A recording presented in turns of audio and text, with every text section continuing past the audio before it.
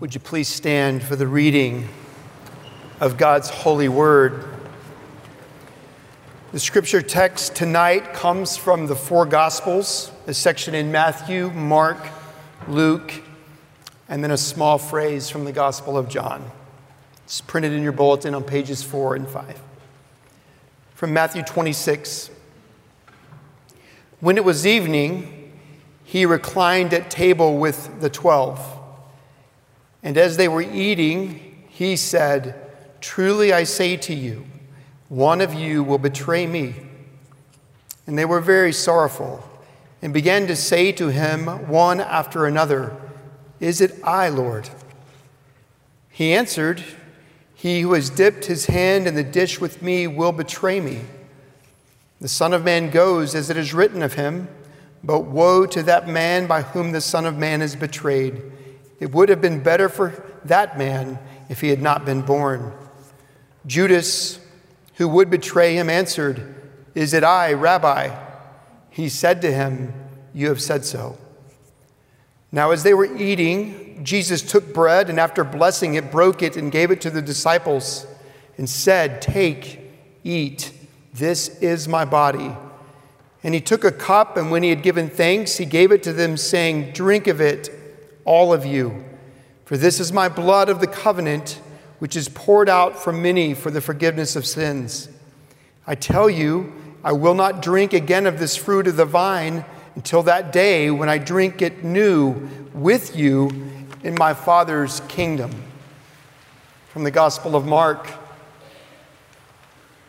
And when they had sung a hymn, they went out to the Mount of Olives, and Jesus said to them, "You will all fall away, for it is written, I will strike the shepherd, and the sheep will be scattered. But after I am raised up, I will go before you to Galilee." Peter said to him, "Even though they all fall away, I will not." And Jesus said to him, "Truly I tell you, this very night, before the rooster crows twice, you will deny me 3 times. But he said emphatically, "If I must die with you, I will not deny you." And they all said the same. And they went to a place called Gethsemane. And he said to his disciples, "Sit here while I pray." And he took with him Peter and James and John and began to be greatly distressed and troubled. And he said to them, "My soul is very sorrowful, even to death. Remain here and watch."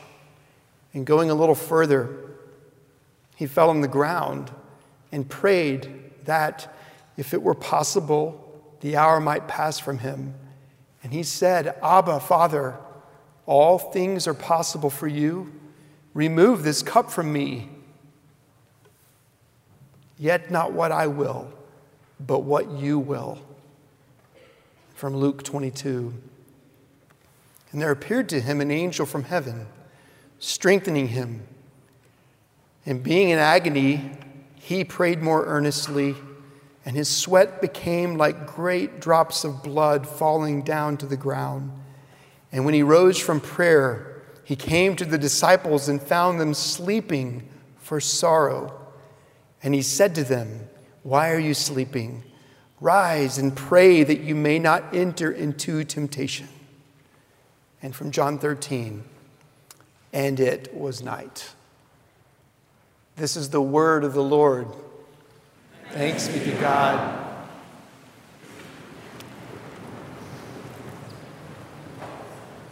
It is your word, and we believe your word. We pray, Father, that you would, through the powerful work of the Holy Spirit, fix our eyes now on Jesus. Let us see what we need to see, understand what we need to understand, respond as we ought to respond, all for your glory's sake. All because of your grace, all by your mercy, all in the name of Jesus. We pray. Amen. Maundy Thursday I'm told often, is the favorite service of the year. What I love about the statement is that when it comes to me, it's not delivered from somebody who sees themselves as an audience, but from people who see themselves as participating in something that is much greater than themselves. That this night reminds them of who they are and who they are becoming and of who they once were. It's very, very important that we always lean deeply and only into the Word of God. But as time goes on, words that become familiar can easily lose the significance that they hold, and they no longer really hold us. And words that you've just heard have so much power because they are His Word, and they're put into the context of a narrative that describes the passion, the death, the resurrection, the life, the reign, the promised return of Jesus. And every one of these words matter. And so tonight we take a glimpse of this narrative from the four Gospels. I want you to lean in. I really do want and pray for each of us that our eyes will be fixed on Jesus. I simply want to take us to the table, and I want to take us to this garden, and then I want us to return back to the table. And I want us to see what it is that those present experienced, what they heard as Jesus spoke, as Jesus fulfilled prophecy and made prophecy that would soon be fulfilled. So let's begin by going to the table. I want you to go there as if you were there. I want you to truly look at these words from this holy Word of God again and see what's taking place. The Gospels each record the story of this night, this very, very dark night that preceded what would become the darkest day in history. And on this evening, Jesus earnestly desired, the Gospels tell us, to have this meal with His disciples. It is the last time on earth that He would eat this meal with these 12, His friends, the ones He called to walk with Him.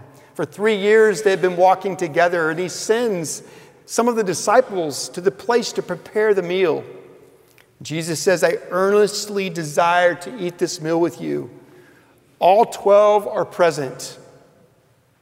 Picture the scene. Judas is there. Satan has already entered him. Luke will record that he enters again during the meal, but Satan has already entered him. He has already been to the religious leaders. He's already said, what will you give me if I betray Jesus? And he's there. He has waited for the quiet moments away from the crowds when he can move away from Christ, bringing the enemy against him. At this meal, many words are spoken, many, I'm sure, which we don't know anything about. But the ones that the Holy Spirit inspired these four men to write as they were carried along by Him, the ones He has given us. And we know, because of what the Word says, that there in the intimacy of this meal, Jesus gathers with His 12 friends and He washes their feet. Picture it. It's not rushed. It's gentle. Peter is Peter. He responds as Christ moves towards him. Never. Jesus essentially, I must, then my whole body. You don't need me to wash your whole body. Jesus, present with His 12 friends, washes their feet, teaches them about love, about servanthood, about what it means to lead. And then, at some point during the meal, everything changes. Everything changes when Jesus says the following: one of you will betray me. That's a word we might miss because it becomes too familiar. Betray. Betray means to lead astray, to deliver to an enemy, to fail or desert someone, especially in time of need. Betray. And so Jesus says to his 12 friends, as he has said so many things over the days and weeks heading up to this that it's been confusing to the disciples, that during this intimate meal where he has touched them and washed their feet and taught them so many things, he says, one of you will betray me, and they don't know who it is. Each of the Gospels records how this narrative unfolds. Matthew and Mark record the disciples, each saying, "Is it I, Lord?" And John says that they were looking at one another, uncertain of who it must be. Picture it. Fix your eyes on that supper. Fix your eyes on Jesus. Picture yourself there as they're looking at one another. Who could it be? And finally looking to Jesus, "Is it I, Lord?" Luke tells us that they began to question one another. And not surprisingly, in some ways, but certainly in others, the conversation then moves in that moment to which of them is the greatest. What does that say about the condition of man's heart? Judas, "Is it I, Rabbi?" And Jesus says, "You have said so." The Gospels tell us that once Jesus spoke those words that one of you will betray me, Matthew says it, Mark says it, they were very sorrowful. So through these four narratives of the gospel and the story of this night, this dark night, betrayal is spoken, it's predicted. It's more than a prediction because it's the word of God, it's a prophecy. Betrayal is spoken, and so is sorrow. Each of the disciples, it says, minus Judas, was filled with sorrow. Very sorrowful. And it makes sense. They had been walking with the only perfect man. Not once had Christ ever sinned. Not once had he said something wrong. Not once had he treated them with injustice. Not once had he put them down. Not once had he ever done anything inappropriate to them or anyone else. They had witnessed Christ do miracles, beginning with changing water to wine. They were on a boat and watched Jesus say, "Calm, be still." They were in a different boat on a different night. In the darkness of the night, they see someone approaching them. They think it's a ghost, but it's not. It's Jesus walking on the water. They witnessed Peter get out of the boat. The only other man who's ever walked on water is Peter, and he walks towards Christ. They watch Peter begin to sink as his eyes are taken off of Jesus, and Jesus reaches out his hands and pulls Peter up as they get back in the boat. They watch Jesus feed 5,000. They watched Jesus at a tomb tell a man to come out who had died. They'd seen so much. And now Jesus is saying, "One of you will betray me." And their hearts are very sorrowful. Judas leaves. Soon after Judas leaves, they all leave. And we move from the table now to the garden, or first to the Mount of Olives. And Mark is where I'm at now, says, when they had sung a hymn. I love Zephaniah 3:17. "The Lord your God is in your midst, a mighty one to save. He will rejoice over you with loud singing." Have you ever thought about what it must have sounded like to hear Jesus sing? Just pause for a minute. Enter the story. Jesus, along with the 11, is singing. We love music, don't we? What did it sound like to hear this voice praising the Father? Mark tells us that they went out to the Mount of Olives. And then Jesus said to them, "You will all fall away. For it is written, I will strike the shepherd, and the sheep will be scattered." First, he says, one of you will betray me. And then he says, you will all fall away.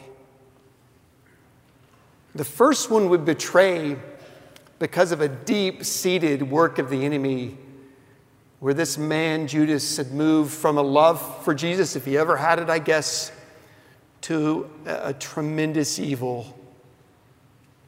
An evil that would be swept away by greed. How could someone so close to Jesus betray him?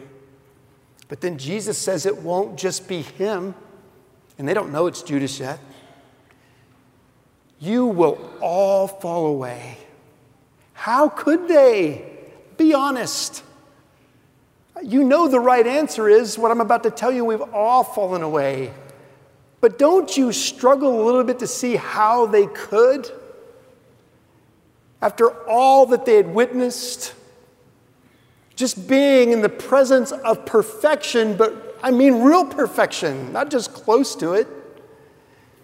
And yet he said, you will all fall away. Deep down, they can't believe it either. And so their leader stands up. And Peter is not speaking for the rest of them. He is speaking for himself. And he says, even though they all fall away, I will not. And then Mark tells us in verse 31, and they all said the same. What was the same? Even if I must die with you, I will not deny you. But when the sheep and the prophecy of the sheep being stricken, when it happened, it's true, they scattered. Why? Because at that moment, the benefits of betrayal outweighed the benefits of belonging to the Savior of the world. At that moment for Judas, the benefits of betraying him in his mind outweighed the benefits of belonging to Christ. When those around that little fire began to recognize that it was Peter, and that Peter belonged to Jesus, the benefits in his mind at that moment of betrayal outweighed the benefits of belonging to Jesus. And then he spoke what Jesus said he would speak, which he never could believe that he would speak. And then he heard the rooster crow. Peter denied that he knew the man. He denied that he would be associated with the man. His language is so strong that he says, bring down curses up on me. In fact, kill me if I am associated with him. The one who just not that long before said, even if I must die. He betrayed him. He denied him. They all did.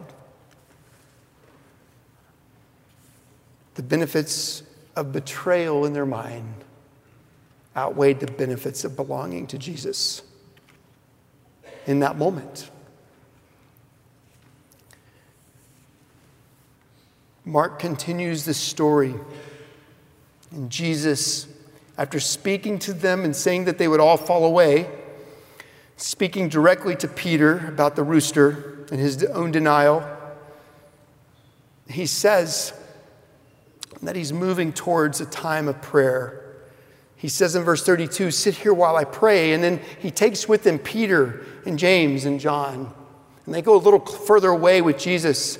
And Mark tells us that he began to be greatly distressed and in trouble, or troubled. And he says to them, verse 34, my soul is very sorrowful, even to death.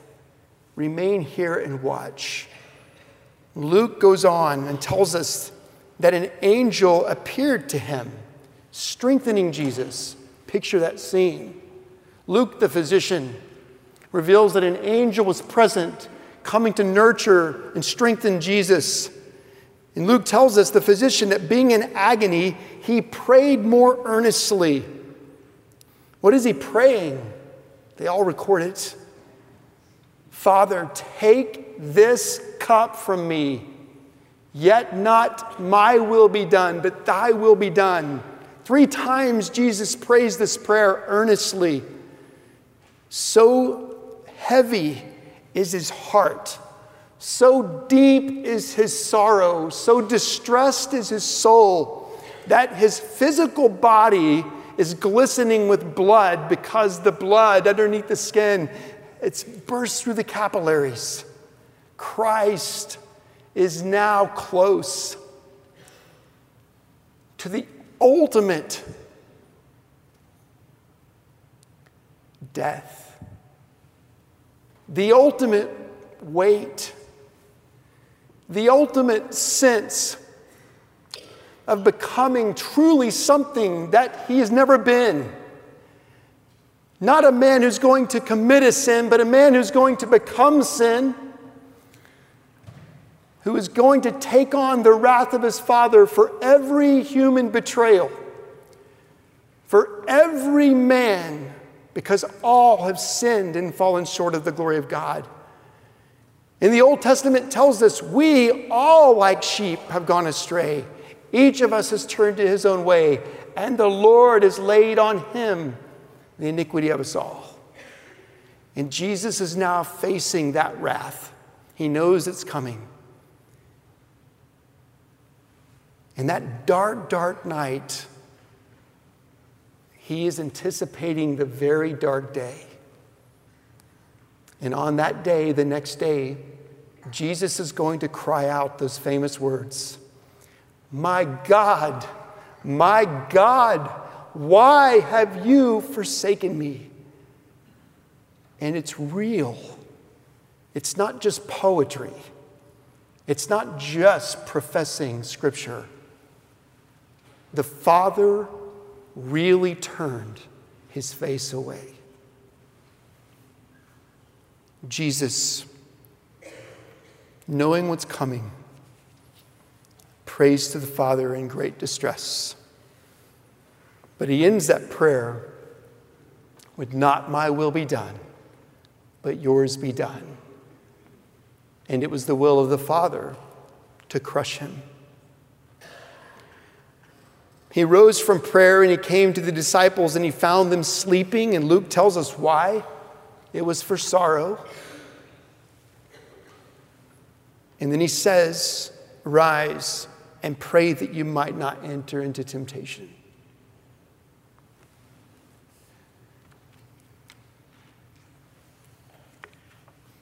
One of the temptations for us is to minimize what happened this night because of what we will celebrate this Sunday. But what we must understand is, in order for us to appreciate what Christ did on the cross and being raised from the dead, we have to understand the betrayal. We have to understand where we are in this story.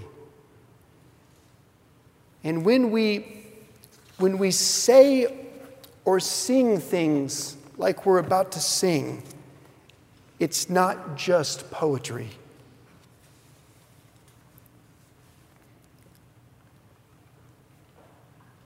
Who was the guilty who brought this upon thee?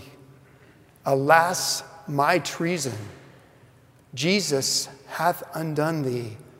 'Twas I, Lord Jesus, I it was denied thee. I crucified thee. Do you hear the disciples' words, their question to Jesus? Is it I, Lord? Yes, it is.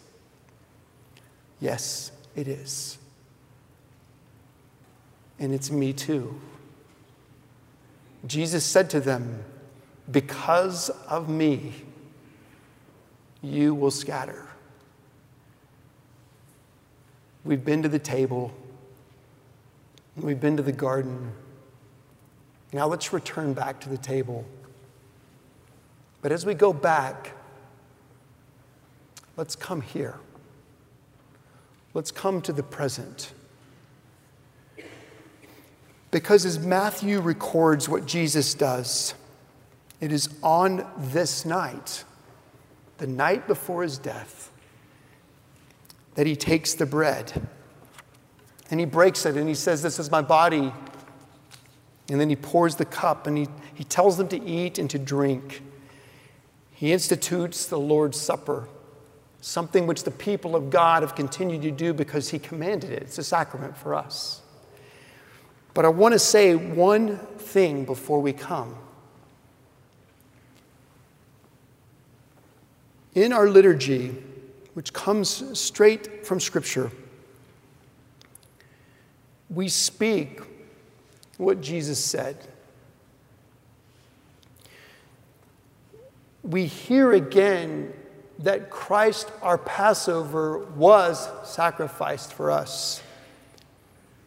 We also hear, as often as you eat and drink, you proclaim the Lord's death until he returns. We also hear those words that Jesus spoke, "Do this in remembrance of me." And this is what I want to speak into for just a moment. Remembering what Christ did is not simply going through the motions of hearing what I've just preached straight from the Word of God, feeling a certain emotion about what it means to know that you and I are the ones who betrayed him, and we remember it, maybe have some feeling about it, and then move on. That is not what the word remember means. To understand the significance of remember, we need to know that what Christ is calling us to is a vibrant and powerful participatory act where we examine and consider our lives and who we are in him according to what is being remembered. It is the moment for us as believers where we come living in the present, engaged with what has happened in the past, and engaged with what is going to happen in the future. Christ, our Passover, was sacrificed for us. We come to this table to remember and proclaim and participate in tasting the salvation of Jesus. And that's why tonight is so special. It's this remembering, this participation, this act. The table is for you who said, "Is it I?" It is a table for God's people and not for those who are not God's people. It is a table of celebration that is laced with those profound paradoxes of love, of mercy, to a people who truly forsook him. It is a table that is not Presbyterian, but it is for God's people. And if you belong to Christ, we want you to come and we want you to feast. We want you to participate. We want you to remember. And in remembering, you give God praise. You've cried out, "Lord, have mercy." And he has delivered. Lord Jesus, hear our prayers. There are thousands coming to you now. eager to taste this supper, to taste the presence of what it means to be your children. We come with sorrow. We come with joy. We come because you've called us to this table at this time, a meal that you are eager for us to participate in. Lord, prepare our hearts. We ask in Jesus' name. Amen.